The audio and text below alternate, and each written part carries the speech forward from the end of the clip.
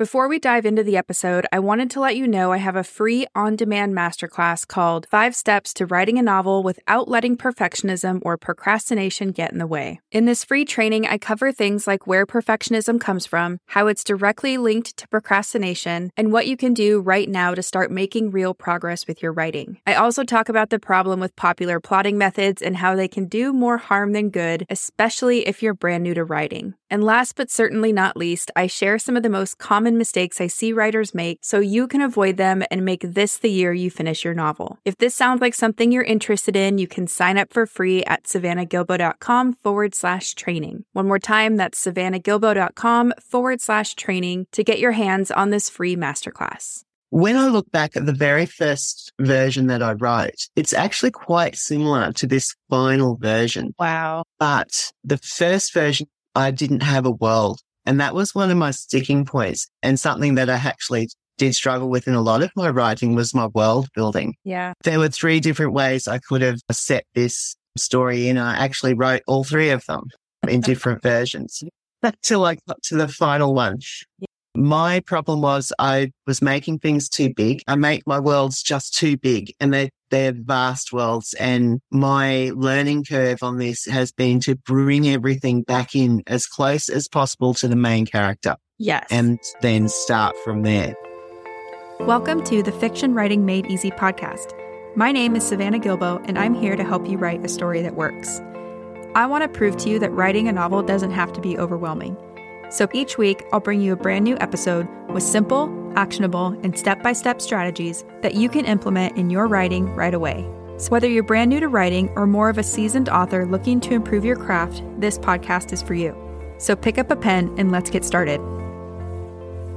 In today's episode, I sat down for a conversation with a writer named Pauline Yates to talk about her writing, editing, and publishing journey. Pauline has just released her debut novel, Memories Don't Lie, and in our conversation, we talk about how she went from literally dreaming up her idea to landing a publisher near her hometown in Australia. Pauline also shares how she used short stories to practice her craft and how by submitting her short stories to different contests and publications, she learned how to give her stories a leg up on the competition. If you've ever thought about writing short stories, you're going to love this part of the episode. You'll also get to hear Pauline talk about what it was like to work with me on her story and how one particular piece of advice that she does share with you in the episode helped her to find her voice again. This was my favorite part of the episode, and I'll admit it made me a little bit emotional. So if you're struggling to find your voice and if you tend to get emotional, maybe grab a tissue. Otherwise, this is a jam-packed episode with my former client, Pauline Yates, and I'm so excited to share her story with you. So without further ado, let's dive right in. Hi, Pauline. Welcome, and thank you so much for coming on the show today. Thank you so much for having me.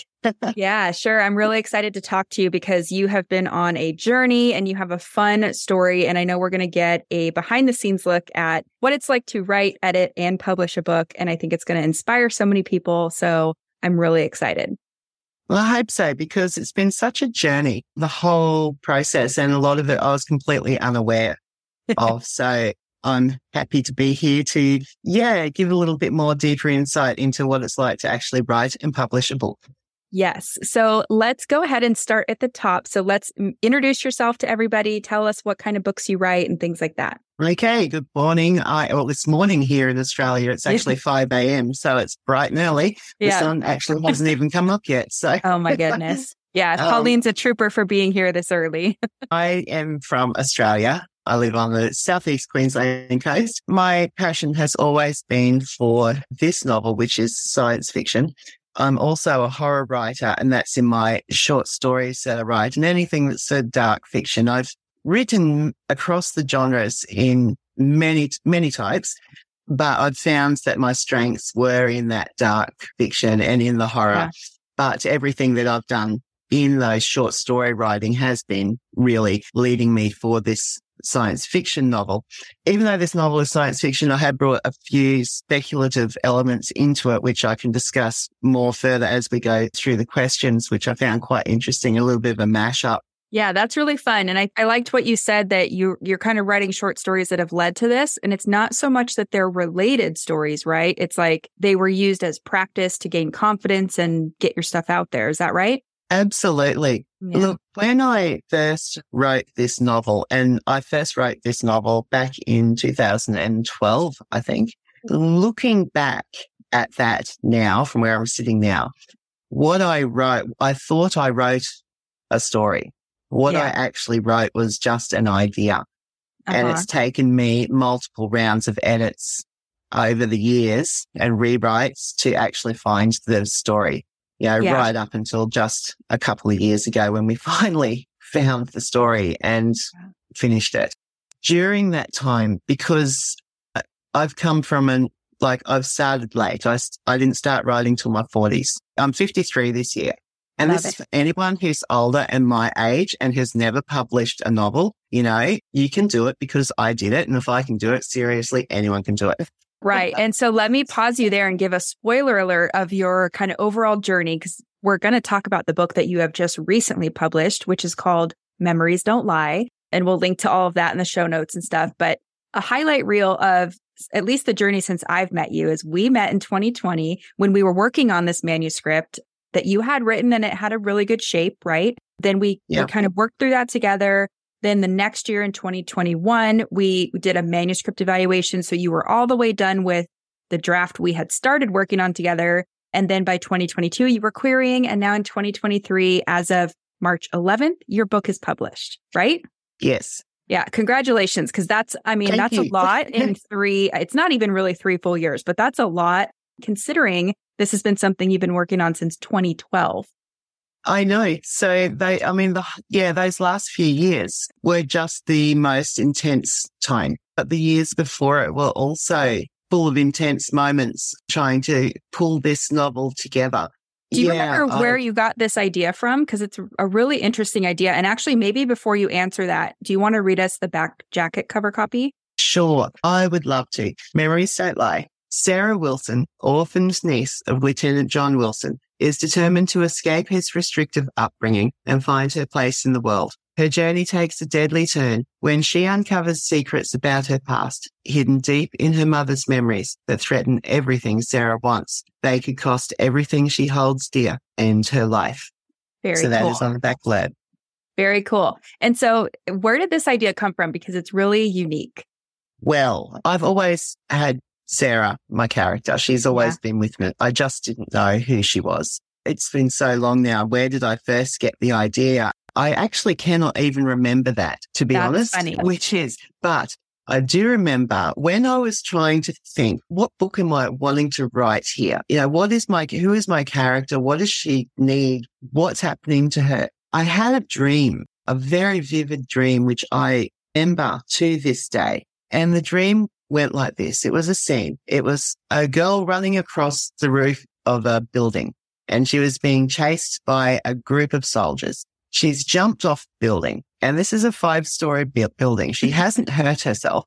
And then she's darted into a dark alleyway and been caught by another person unknown to her who said that he would keep her safe and hide her. Now, that was the dream. When you read Pauline's book, you'll kind of see how that relates to her story. But knowing what the story's about, I can totally see how that dream inspired everything. That's really cool. Yeah. So that dream then posed questions that I could answer. Who is my character? I already knew it was Sarah, but why didn't she hurt herself when she jumped off the building? Right. Who was chasing her and who was offering to help hide her and why? Right. So I had all these questions that I could answer. And suddenly that was the start of how I could write my story. Yeah, that's really cool. Yeah. Now, how the memories came into it, I've always been interested in déjà vu and the cellular memory theory. And that all just got incorporated into it because I had this idea that she had someone else's voice in her head. Yeah. And she had to try and figure out what, was she imagining this? Was it real? Where did it come from? And this voice belonged to somebody known to other people. So that was the big mystery for her, but how it was in her head and how she was hearing it like it was her own thoughts. That sort of started then, okay, how do we pull all this together? Yeah. Yeah. And I'm not going to give away any spoilers, but it's kind of like that starts a journey of, well, then why am I also good at XYZ? And why is all this other stuff happening? So it's as she kind of chases down, why are there voices in my head that oddly other people can kind of recognize in me? How is that connected to all this other stuff? So I think it's a really fun story. Yeah. So it's been like now we're at the end where it's Memories Don't Lie. The original, it was actual voices in it. And this is what the editing and the rewriting has pared this down to get it to where it is now. Yeah. So it's been quite a process figuring all that out, how to best make it work. Yeah. Right. And so, okay, so let's talk about all that because in 2020 we met and you said you had been working on this since about 2012. So kind of what was that process like until we met? And then how did you know you needed extra help? Okay, so when I first started writing, the first thing I wrote was my novel when I sat down and said, I need to write my story now. So after that, I went on to and actually wrote the second and third because I just got on a roll. And then I went back, and so that was a couple more years past. And then I went back to my first one and thought, okay, let's get this one ready because it's pointless working on anything else now until I get the first one done. Okay. So my first I went through again and did my, the usual rounds of edits and polishing it and fixing it all up. And then I thought it was ready and I sent it out to some readers. And yes, it was a good story in that stage, but there were things weren't clear. And I think it was more the structure that wasn't clear. Right. Or whether the story started in the right place. And of course, I was also beginning to know my characters a lot more. And so making changes, and look, I can't tell you how many times I changed where this story started. Yeah. That's kind of ricocheted me into a few more years of rewrites, and complete major rewrites. When I look back at the very first version that I wrote, it's actually quite similar to this final version. Wow. But the first version, I didn't have a world. And that was one of my sticking points, and something that I actually did struggle with in a lot of my writing was my world building. Yeah. There were 3 different ways I could have set this story in. I actually wrote all 3 of them in different versions until I got to the final one.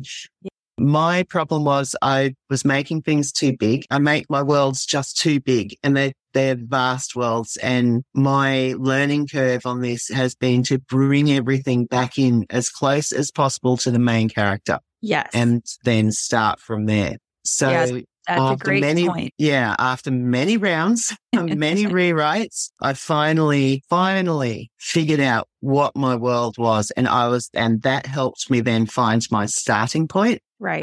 Because in between all this, I'm learning as well. I'm writing lots of short stories. I'm working with lots of other editors and publishers and various things. And I did reach out to other editors at stages to help me with, various writing. And even when I reached out to you, the time that I reached out to you, I was at a point where I was stuck on the novel again. So I thought I'd set it aside, but I was also stuck with writing in general. I was losing my way. And so I stepped back. I just stepped right back from writing and went back into, okay, we need to go back to the learning stage. And that's where I started reading lots of articles and how to write and, craft stuff. Yeah. But for as many things that I read in the education side of writing, I actually work better when I'm working with my own work. I work with better learning from application. And so I just started searching, okay, let's just have a little look and see who's about. And of course, I've stumbled across you, haven't I?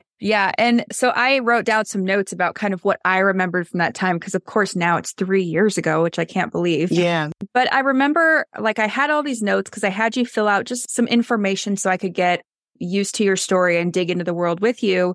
And one of the things I put pressure on you the most about was okay, but this part isn't a scene. We need to build this out into a scene and we need to make each scene matter and things like that. And I put a little note in my notes for today, I was probably annoying Pauline so much because I harped on it so much.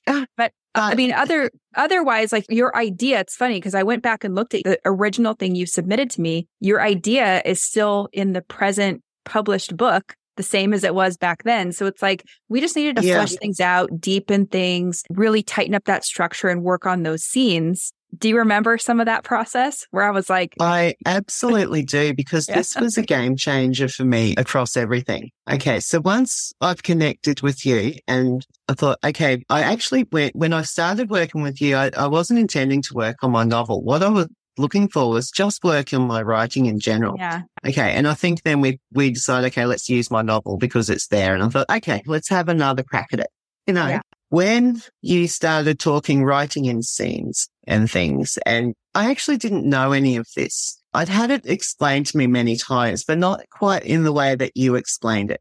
And how you just explained how a scene is structured, it finally sunk in. Because if you remember, I was asking you multiple questions. Yeah. Should I,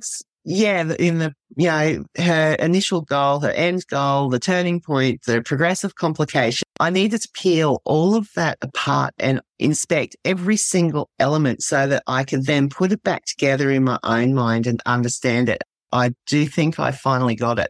Yeah, you did. And it was funny because I was looking just through the various different documents we exchanged, and I could see it like there was a piece of the scene structure that you would start to get. And then it was like there was always one, like maybe it was the crisis moment. That's hard for everybody. But it's kind of like that came a little slower. But it was really fun to just see the evolution of some of these scenes. And then, at some point you would start saying like, this is her goal. Like, I already know what you're going to ask me, so I'm going to put it in here. Yeah. And that's what I mean about how I learn better when I'm working with my own work. I could read everything on the internet and about, when they're talking just in general about writing in general, but none of that really sinks in for me. But if I've got my chapter in front of me or my scene in front of me and you pointed out to me what needs to change, then that's how I learn best. And then once I've got that, I can take that and apply it to the next thing, which I think is what we found, that by the time we got to that sticking point for me, chapter 9, once I got to that point, I remember saying to you, okay, I've got this. Yep. I'm really good to go. And I just want to step back now and go and finish this book. And I think then I did. And then the next time I came back to you, I'd finished it. And that was for a complete manuscript assessment. Right. And so absolutely terrified about, but anyway. Oh, totally. And so for everyone listening too, she's saying when she wrote out chapter 9, because you had developed a full outline by that point, right? And then we were going into writing each scene, and you would send over your complete scenes, and I would say, okay, this is working per what we said in the outline, or maybe this doesn't work anymore because, like, I know, for instance, we were still getting to know Sarah, even though you knew her quite well. It was like within the world and within the things that were happening in the world, sometimes her motivations might change from what we thought on the outline. So although maybe like the external part of that, like, I don't want to say difficult part, but part of the thing that we had to dig into was like, okay, well, now what would Sarah do? Or how is she feeling going into this scene after that just happened?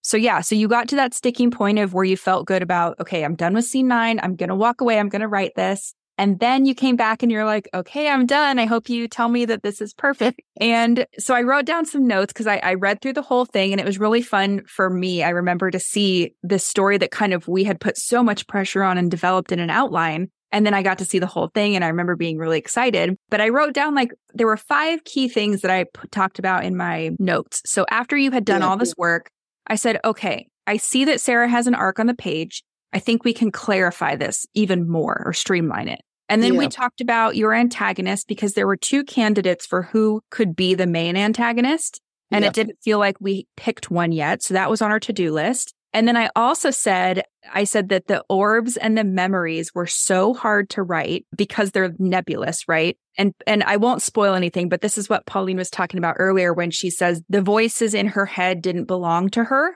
And that's really hard to write. I'm sure people listening are like, oh my gosh, I can't imagine. And then structure-wise, I recommended the most changes to the beginning section, which is really interesting because you said already you wrote it so many times, right?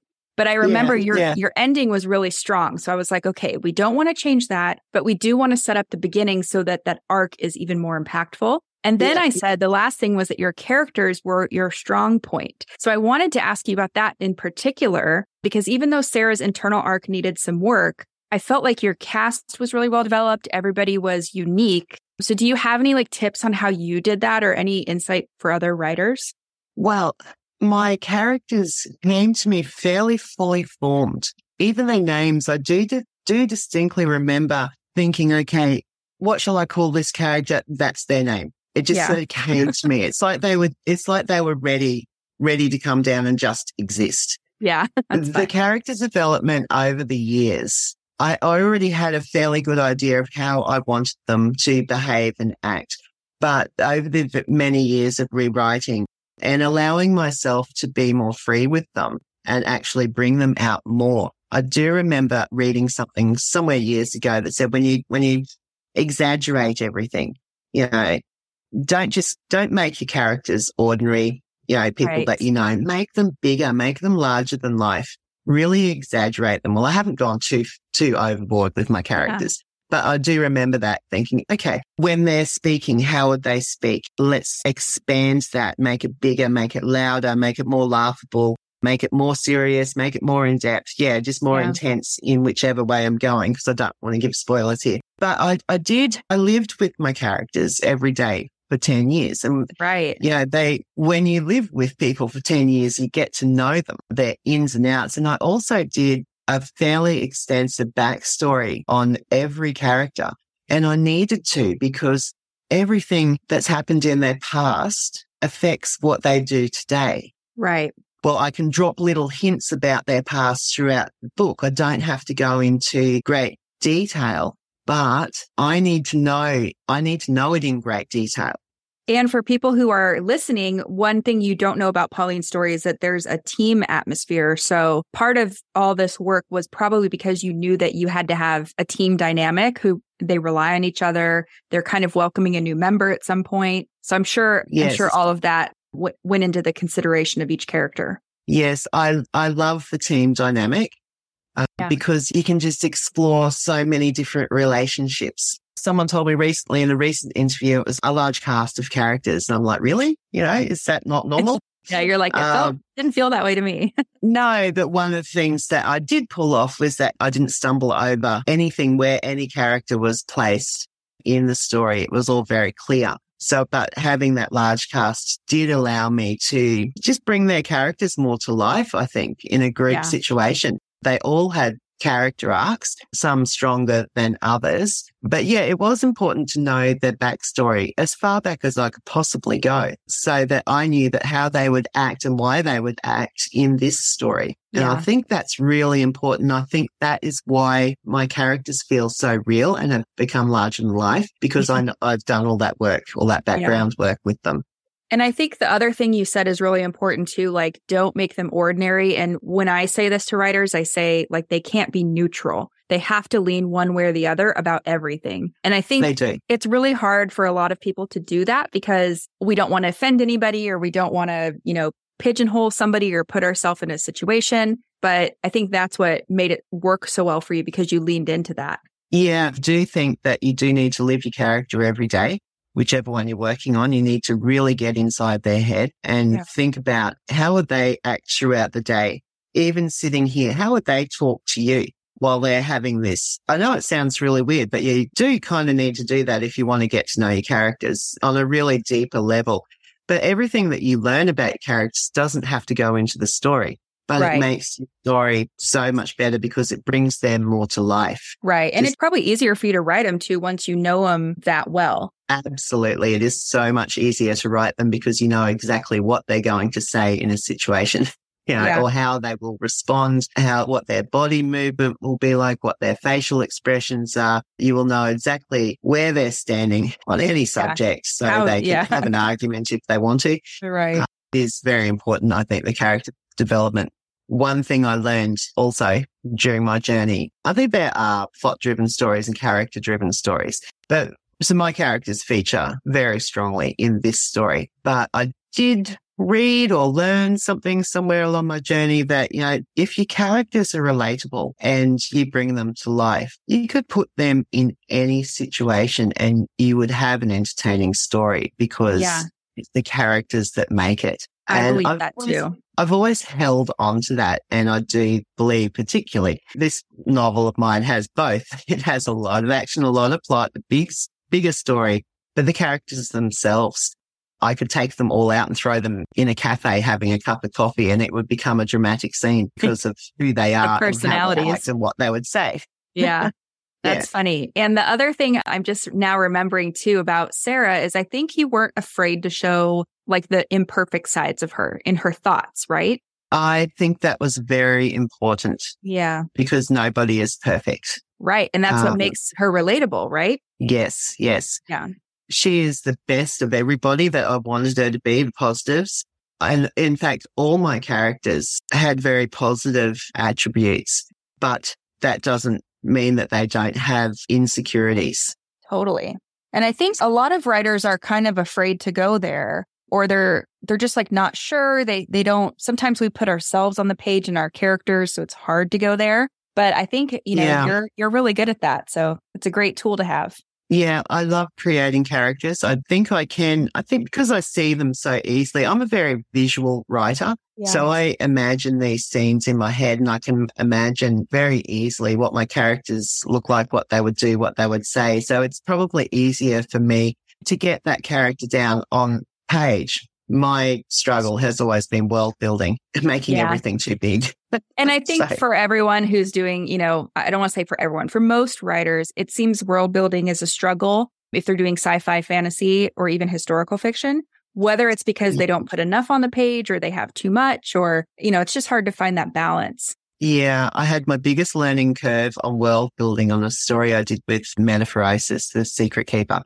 Yeah. Originally submitted a story to them, which I thought was wonderful. He thought it was wonderful too, but the world didn't make sense. By the time I'd done, I think it was 9 edit rounds with him. I cannot believe they stuck with me for so long, to be honest. But he did. Great. Thankfully, the world building in that, it completely changed the story. The guts of the were in the world, and the world I created, it turned from a kind of a fantasy type story into a Greek mythology story. Wow. Completely different. I still had all my elements that I wanted in there. I still had my characters, but I needed, through that process that I did, I needed to understand how the world worked and what they could do. Now, all of that didn't need to be written down in big info dumps, because I think that would be where a lot of people go wrong when they're actually using their book to explain their world. Right. You don't want to do that. You want to cut all that. You need to, it's great to write it because you need to write that. You need to understand your world. And if writing it helps you do that, that's great. But take it out of your novel, because that's not where it should be. Right. That world that you create then dictates everything that you write in your novel. Right. It's the container for it. Yeah. Yeah. And I remember Secret Keepers because we worked on that together too, remember? Oh, we did. That's right. Yeah. Yes. You're like, there's been so many editors. But yeah, I remember that book. And I remember your other editor, part of what he kept questioning was kind of the bigger logic. So it was almost like you had the story figured out. There were things we wanted to tweak here and there, right? But it was kind of like, okay, I see there's a bigger world, but I don't quite understand it. So it's almost like you had to reverse back out of all that, what's on the page, and then create the world and come back. I did. Yeah. That took me down so many rabbit holes of research, and that's how I ended up in the mythology, in the Greek mythology. Interesting when I do come across, struggle with things like this. I always find the answers. Everything's there. Usually in all my messy drafts and notes, everything is there. And when I really hone in on something, the answer is also there. I've just got to find it. Once I find the answer, everything just becomes clear and I can move forward, even if that means completely rewriting it. Like you said, 9 times. I'm claiming title of the best rewriter in the world.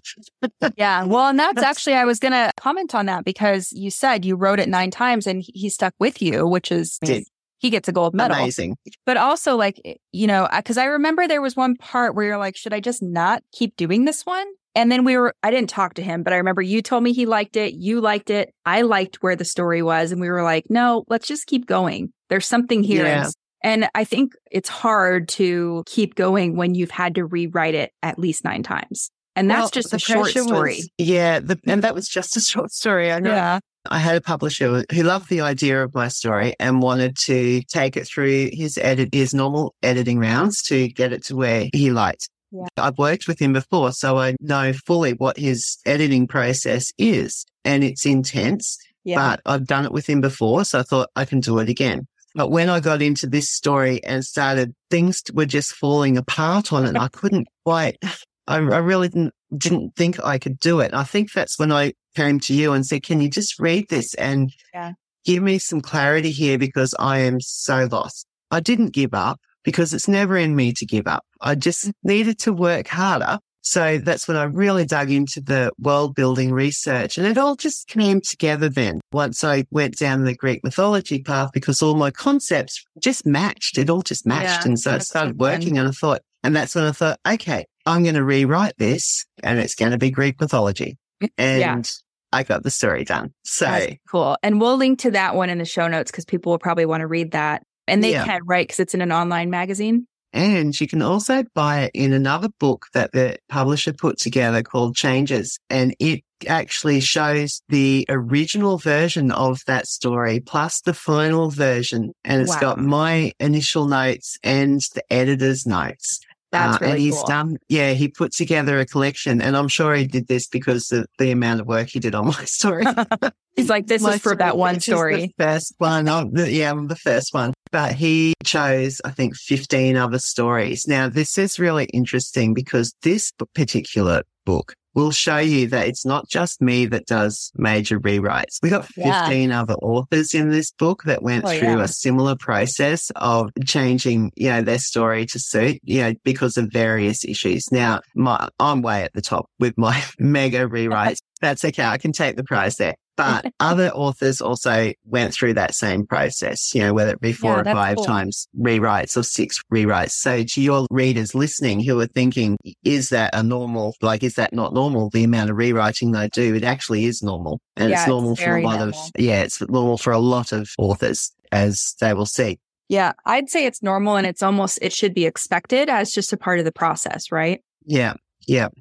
And so, so we'll link to those things in the show notes because I'm sure people will especially want to check out that Changes book. It sounds really interesting. But so we went through the manuscript evaluation. I had one other quick question for you. When you got the feedback that said change the beginning again, were you like, I've already changed this 45 times? Oh, I think I've changed it more than that. Did you know I even changed it right up to publication date, the opening paragraph. One thing I remember, the opening paragraph was a real sticker for me. And you had the line that it opens with is the line that you suggested was the strong line. Fun. I agreed with you, but we were jumping a little bit back and forth around that. Where was the exact right place to start? Yeah. I ended up going with that line after a few more go-throughs. Yeah. Now, I think after I read all your notes was, oh my God, we've done it. I think we're onto something here. I was actually the light really at the end happy. of the tunnel. I could. Yeah, even though you brought up the issues with, her arc and just the fact that I'd actually nailed all those scenes and got them to work was so good. A relief. Yeah. For the first time, I was thinking, I'm actually might be making progress here. Yeah, that's fun. If we can just jump back a bit in that, when you asked a question about who my main antagonist was. Yes. Because I have an interesting story about that one. So my main antagonist is Joanna. Mm-hmm. And in the original version, she was actually the victim. Right. And I had the scientist as the antagonist. And when we were, going through this in the structural side of it, and you said, you're not sure who's the bad guy here. And I realized, I'm not sure either. And I kind of knew, what I'd done again. It goes back to that making everything too big. And I had to pull everything back in and say, okay, if I want Joanna to be the main protagonist, then in every chapter, everything needs to relate to her, even though we think that the scientist is the bad guy. Right. This actually worked in my favor because originally Joanna was going to be the innocent victim in the original versions. Well, not so innocent, but she was, coerced into what happened. But then Sarah ended up saving her. When I've made her the antagonist in this final, I was actually still able to use that innocent victim aspect of her in this final version, and it works perfectly. Yeah, because it's like a red herring, right? Like her behavior or the way we perceive her comes off as the victim. And then it's slowly revealed through Sarah's discoveries that things are not as they seem. Yeah. So looking at that now, how that all came about, that actually worked perfectly. That's great. And showing who she is. Yeah. Yeah. And I think the fun thing is like when you were at that stage of who is the main antagonist, it really could have gone either way. And I think it would have been fine. But I love that we went with Joanna and that how it turned out. So I think that was the right decision. Yeah, I needed to go with Joanna because she had such a connection with all of them. She was the character that joins them all together for various reasons and not always for the best reason. Right. And I was able to then weave that by knowing her backstory again. I had to go right back and actually create a whole other novel in my head to find out what her issues were with the team, to know why she's acting now. So again, that comes down to the character development and understanding exactly who they are. And yeah, writing. I have, 3 other novels in my head of backstories of all these characters that could be written at some stage. And maybe if I get time, maybe I will write them because they're great stories. Maybe they could be either full novels, they could be novellas. Or little novelettes. I have considered little novelettes because, I do envision those as being really exciting, actually entertaining little stories, which would be great to par with this. Yeah. I would love to read Joanna's, and I think I would really love to read Merrick's, who's he's like the main guy / love interest. Yeah, I would like to read a bunch of those. So that would be fun. He has a great backstory too. Yeah. He was important to be the alpha male. Yeah. I didn't want him to be the gung-ho. He is the gung-ho alpha male, but he has got a lot of insecurities, and I think that shines through and makes him more relatable and more not so alpha. Yeah. Well, and more three-dimensional because there's more going on than the surface stuff, right? Yes. Yeah. Okay. And so I love all that. That's really fun to hear. I also just love talking about your story. So it's fun to dig back into it. Well, yeah, if there was one thing back in the manuscript, well, in the writing of it, which I really wanted to share with you because this was important to me. I think when I first sent you through the manuscript and with all my work up until that point, and one of the questions that you asked many, many, many times was, how does this make Sarah feel? Yeah. Okay. Now, because I've written it in first person, how she feels is really important. But I'd edited a lot of that out because I didn't think it was the right thing to put in. So when you kept coming back at me, how does this make her feel? How does she react? What does she think about this? That actually gave me permission to say, yeah, actually, this is what I need to say. And I'm just going to read what I wrote down because it worked. Okay, so you actually gave me back Sarah's voice and in turn my voice. Okay, because I edited all that out in trying to get things right. And this was a game changer for me because for the first time in years, I thought, yes, this is what I want. And someone is telling me that it's not only right, but necessary. So suddenly I could bring Sarah to life. And that just made all the difference. So thank you. Oh my gosh. I don't know why that just made me a little emotional, but it did. I love hearing that because that's why we all want to write. We want our voice to be heard. We want what we have to say to be heard. So that is a very special thing. You just gave me a very special gift. So thank you. Thank you because I found Sarah. And I love that. I gave her back her voice. Yeah. Yes. And her voice is so needed. I think she's a great character. And I'm very excited for other readers to meet Sarah because we've been with her for a while. You way longer than me, but okay. So after we went through that manuscript evaluation, how did you decide it was time to start querying and what was that like? Okay. So yes, the query part. Well, after I left with you and we got all the structure right, and I knew it was right. Didn't finish. I found another editor here in Australia to help me with the line editing. So, and we went through because one of the things we needed to do was get the word count down. And I think at that stage I'd finished, it was sitting at around 116,000 words. Yeah. Now, this being a debut novel, that was way too big. So I needed to cut. So I worked with an editor here close by. And so, we need to cut words out of this. She got it down to, I think, around 98,000. And then again, because I learned from application after seeing what she did, I was able to get it down to 96,000. Wow. So that was my end. Yeah, that was my final. I thought, I just can't take any more out of this. It is cut down to the bare bone. But yeah, that's what it should be. I was willing to sacrifice a scene if I needed to. Ooh. But and that was, I'm glad I didn't. Did you have to do that? No, I didn't. Okay, good. So all the scenes are in there. Awesome. So once we got to that part and then I've checked about a million times over, we were ready for the querying process. And this was, oh my God, this was a journey and a half. So I have to now write 96,000 words as, 100 words and 200 words and sum it all up. I did a lot of research on how to write a synopsis. I still don't know if I've got it right, but I did find one. I must have a novel of query letters and synopsises that I've written.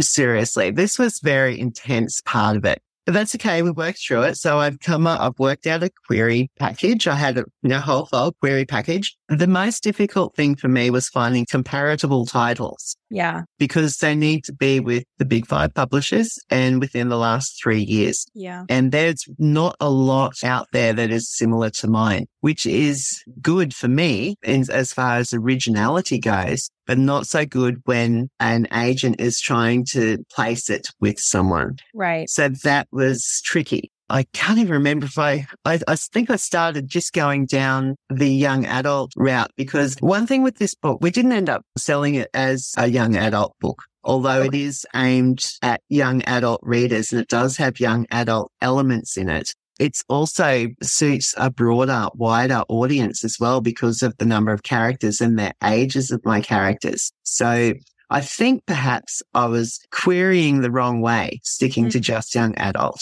I should have actually gone a different path there. So in the querying process, that's the path I went down, was the young adult. I put together my query package. I found relatively close titles that I thought would suit and started researching agents because my goal was find an agent, preferably in America because the story is set in America, in California. Right. And do what every other author out there has done. Get an agent, get published. It's not no big deal, right?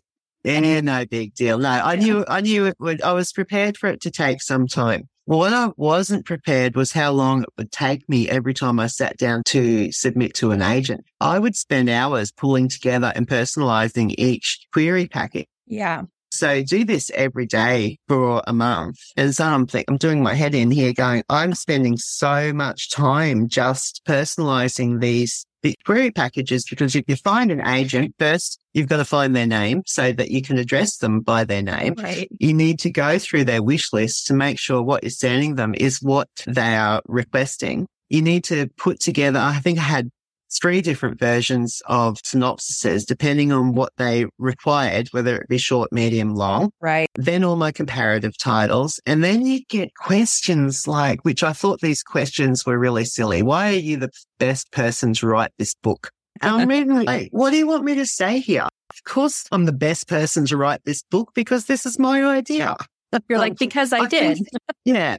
I think what they're asking for is, if you've written a story about a rocket ship flying to Mars, have you been on a rocket flying to Mars? Yeah. I think that's what they were asking. I couldn't answer those questions very well because I haven't done the things that I've done in my book. It's all in my imagination. I have created everything. So they were tricky questions. So I sent out possibly 30 queries around that beginning of the year, around the January mark. So that was a really intense month. And I tweaked every single query, every single item in the package according to the agents. Now, some replies would come back within 24 hours and say, we love the story, but it's not for us. And I got that multiple times. We love the story. It's just not the right fit for us. Good luck submitting it elsewhere, Or you'd get no response, like 0 response. So you start losing confidence. And I must admit, I lost a lot of confidence thinking I'm not a big name author. I've done all these things. I have all these achievements in my short story writing. I have worked on this novel really hard. It's a great story. I'm having trouble selling it because really I'm nobody out there in the world. Right. So I was losing confidence. Also at the same time, when I was querying at the same time, there was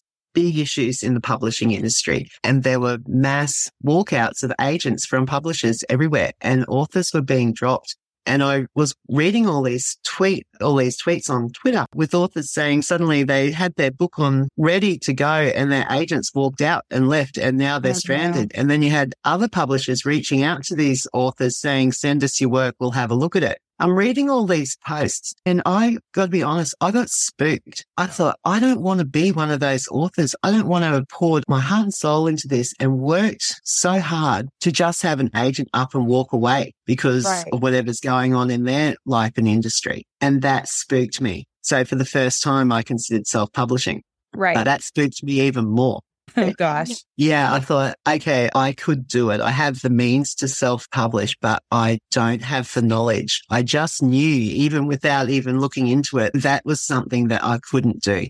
And after working with my now publisher and seeing everything we've had done, I take my hat off to any self-publisher because it is so much work. So, okay, so I hit pretty much rock bottom on the query stage. And I looked at my book and I thought, okay, I either self-publish or I keep querying, which could drag on forever, or I put you in the drawer or print out a copy myself and just tuck you under the pillow. That's the point I got. Yeah. And then I thought, hang on, why don't I try the small publishers? And the other thing I also wanted, because I was querying in America and after seeing all the unrest in the publishing industry over there, I started to, because I was spooked, I thought I really want a publisher here in Australia. Yeah. Yeah. Even though the story is set in America, I want the people running behind it here in Australia with me because that will make me feel more comfortable. Right. It's like, I'm not in my 20s. I don't want to stuff this up, and I can't, it's not like I can fly to America to sort the problem out. Right. So suddenly finding an Australian publisher was at the top of my list. That's so interesting. Yeah. And I thought, and who best to go to other than Black Hair Press? Why didn't I think of this earlier? That's awesome. Now, Black Hair Press. Yeah. So Black Hair Press, I've been selling short stories to them for the last few years. They are just my tribe and they publish horror and dark speculative fiction and they do a lot of short story anthologies. They do a lot of short reads. They're putting out novelettes. They're a really gung-ho little Australian indie publisher. How fun. And they work as hard as me. So yeah, sounds like a perfect fit. Well, because of all my short story sales with them, I developed a relationship with them and I knew I could trust them. And so I actually said to them, I sent them a message and I said, can you please save me from this querying process and publish my it's book? terrible out there. Yeah, because by then I was at rock bottom. So they asked me to send it through, which I was really surprised. I actually said, well, hang on a second. This isn't like what you publish, And they said, no, just send it through. So here I am talking myself out of a publishing deal. Oh my God. Right. Can I do this any better? Oh my gosh. So I sent the book through and 12 weeks later, I got that email that every author absolutely loves. And it was a yes. Yeah. Here's a contract. So. And do you remember, let's sit in that moment for a second. So what were you doing when you saw the email? Did you not believe it at first? I think I squealed. I think I might have cried. I'm not sure. I think I did everything. Yeah. The best feeling in the world. It was just the pinnacle of everything. I thought, oh my God, I've done it.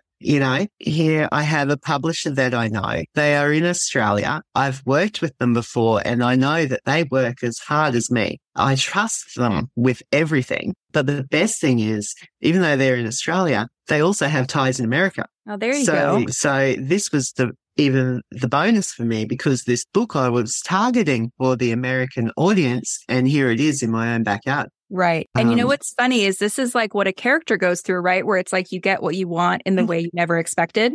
Yeah. Yeah. That happens. So all roads lead to Rome. Yeah. This one led straight to Black Hair Press and I have not been happier. I could not be happier. I absolutely love this publisher. They have produced the most beautiful, stunning book with this. Yes. And yeah, I'm really, really happy. Probably will be now for the rest of my life. I love it. Yeah. And the cover's really pretty. I love it. And there's also images at the start of each chapter, right? I have a good story about those images. Let's hear it. So as I've spoken, that I talk a lot about my characters and how real they are to me. I actually asked my daughter to create some artwork for me. Wow. I just wanted a poster of my characters on the wall. That's all I wanted. And I said, can you just do it in silhouette, so she doesn't have to give facial features and everything. So she went away and she came back with these little drawings of my characters that she created on her, I said, what do you think about this?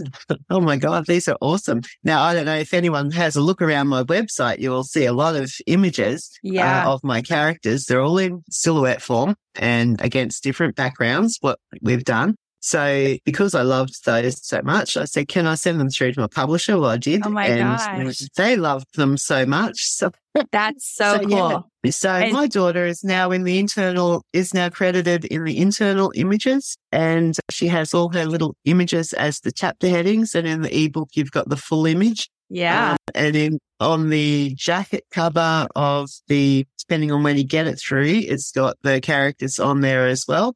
And then all our promo is all her images. It's amazing. Well, not all of them. I mean, certainly a large bulk of them. Yeah. So that was so nice to have my daughter involved with this when she has been, walked this journey with me a lot and been a big inspiration for many of the traits in my characters. Yeah. That is so fun. And we're definitely going to link to your website so people can go check that out, because I think the images are super impactful, and I'm impressed that your daughter could do this. It's amazing. Yeah. But how cool is that? That makes it even more special. Yeah, she was art student winner. She won an award for art at school. She's always been very arty. So she plays around on her little iPad thing that she has with all this art and loves creating. And she's just done such a great job with them.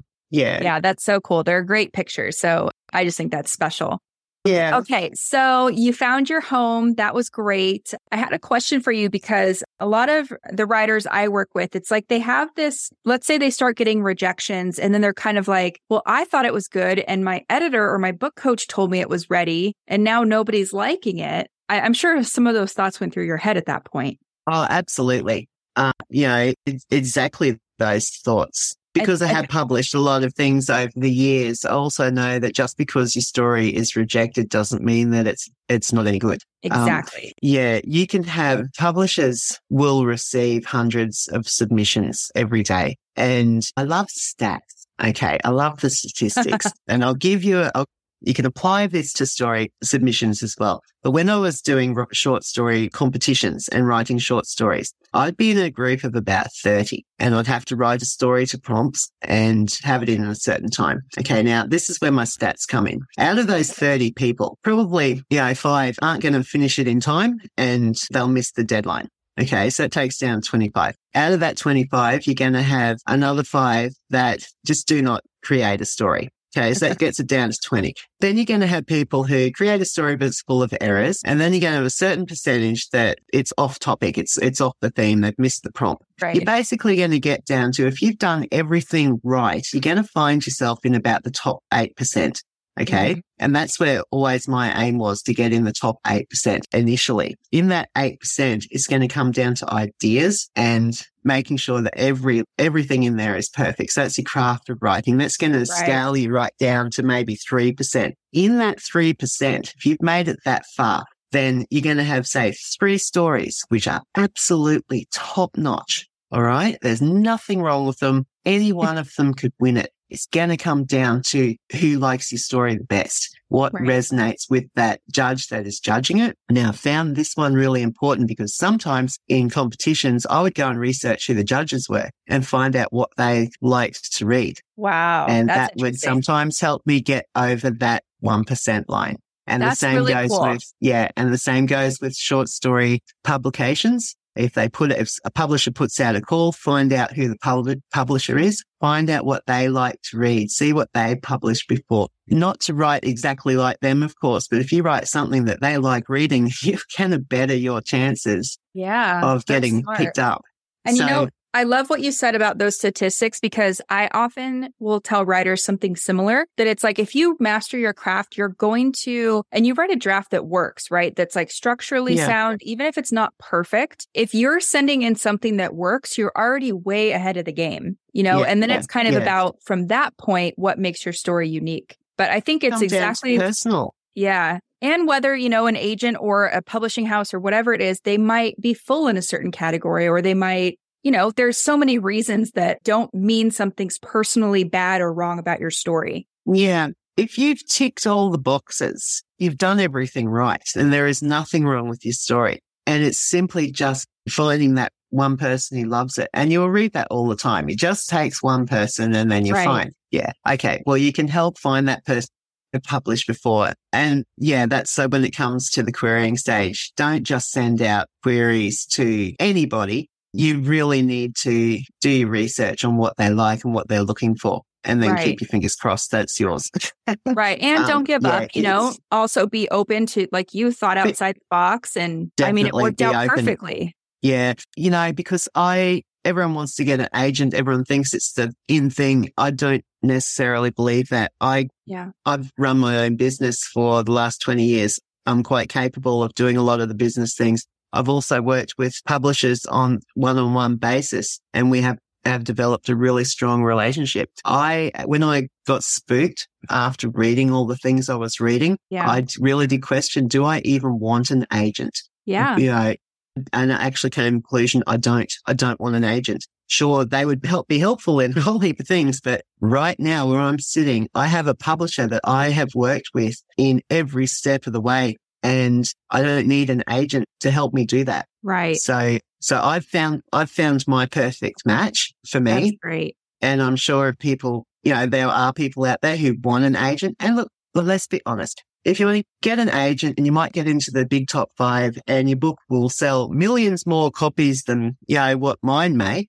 But that suddenly wasn't that important to me. I needed a publisher I could work with first and foremost before anything. And I found that. Yeah. Well, and I think, this goes back to just everybody has their own specific goal. They have their own meters of like what they're willing to put up with, what they're willing to do, because some people, like you said, you sent out about 30 personalized queries that took forever, right?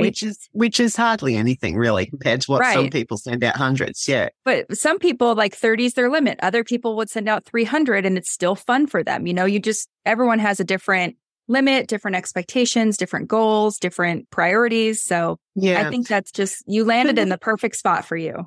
Yeah. And look, it's not like I'm 20 and could query this book for the next 10 years. Like I'm in my 50s. I wasn't going to spend another 3 years trying to query this. No, it was either self-publish or go down the path that I went to get this book out there so that I could move on, because mentally I needed to move on. While I was doing all this querying stuff, I really couldn't write anything else because my head was so stuck in the querying stage. So that wasn't helping me as a writer either. Yeah. And it's important to get your stuff out there because you have no shortage of ideas. So, on to the next thing. So I really want to move on. Yeah. And speaking of that next thing, like, what are you working on right now? Well, I usually try and set myself some little goals throughout the year. And as I've learned what publications are out there, I pick particular publishers now that I like working with or would like to work with. So I've become more specific in that. So I've just finished another couple of little short stories, which I've sent out into the world. I've been so consumed with all the release day on this, with this novel, then that's sort of still ongoing, that I think I'm kind of getting over through that zone at the moment. I really want to get back into book 2 of this one. Yeah, because that's really fun. Sitting there waiting for me to come back to, and it's really exciting now. Now I can actually work on it. The story is written. I did work on it a bit last year, but I really couldn't start it until I got this one completely 100% finished, which I now have done. So Memories Don't Lie is now the backstory for my next novel. That's right. And it's, you're carrying so many new tools into that book too, just throughout the You're always picking up new tools. So I think that'll be a fun experience. I've learned so much from just writing this one novel that, I can take that all forward now. So hopefully the next one won't take me as long. Yeah, definitely not going to be like, 12 years again. So yeah. But okay, so is there any like parting words of wisdom that you want to share or anything that you want to highlight for people who might want to be in your shoes someday? Don't give up. If you have a dream, chase it, because dreams do come true. Mine came true. Anyone's can come true. It's hard work though. You really do need to make sacrifices in your own life to achieve what, the dream that you want. And it's a lot of hard work and there will be setbacks. But there's always a solution, just like a plot hole. If you find a plot hole in your life, you can work around it.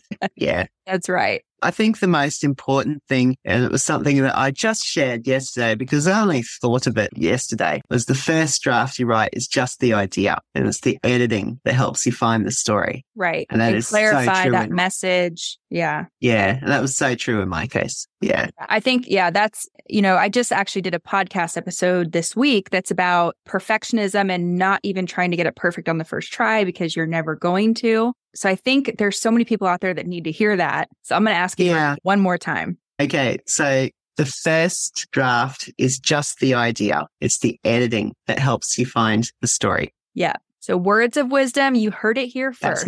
That's my words of wisdom today. Yeah, I love it. And just thank you so much for sharing all of your story with us because I know there were bumps in the road, right? And there were so many bumps. Not everything's shiny and perfect the whole way through, but look where you are now and your book's out in the world and other people are going to meet Sarah, which is so exciting. And I hope they love her as much as I do and as you do. One thing about this book, it does have dark elements in it, but I've always found that it is very uplifting. And I hope that my readers are uplifted after reading this. Yeah. I think so, because there is that little, it's about hope, right? And how coming together and, facing the bad guys, we can do big things. Yeah. One of my little character, we had a bit of a launch day online last week with Black Hair Press, which people can go back and scroll through all discussions on that if they want to have a little bit of a sneak peek at the many Black Hair Press authors. So in one of those was a giveaway for a character print, and it was one of my daughter's prints of my characters. And I added a little caption to it. With friends like these, you'll never have enemies. Oh, so that pretty much sums them up. That's right. Yeah, that's a great parting quote there, Pauline. I love that. So we'll link to where they can watch that if they want to. And then where can people find you on the internet? So they can go to my website, which is paulineyates.com. Okay. And that has everything about Memories Don't Lie and all the links on there, as well as all my other publications. You'll also find the links to that Changes book with metaphorosis that I was talking to you about. So if readers are looking for a little bit more insight into the editing process with, short story publishers, that's a really great book to read because it has all the case studies in it.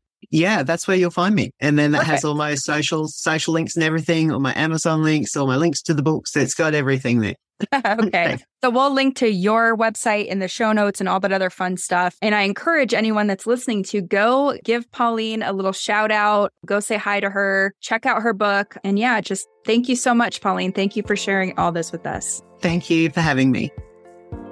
So that's it for today's show. As always, I want to thank you so much for tuning in and showing your support.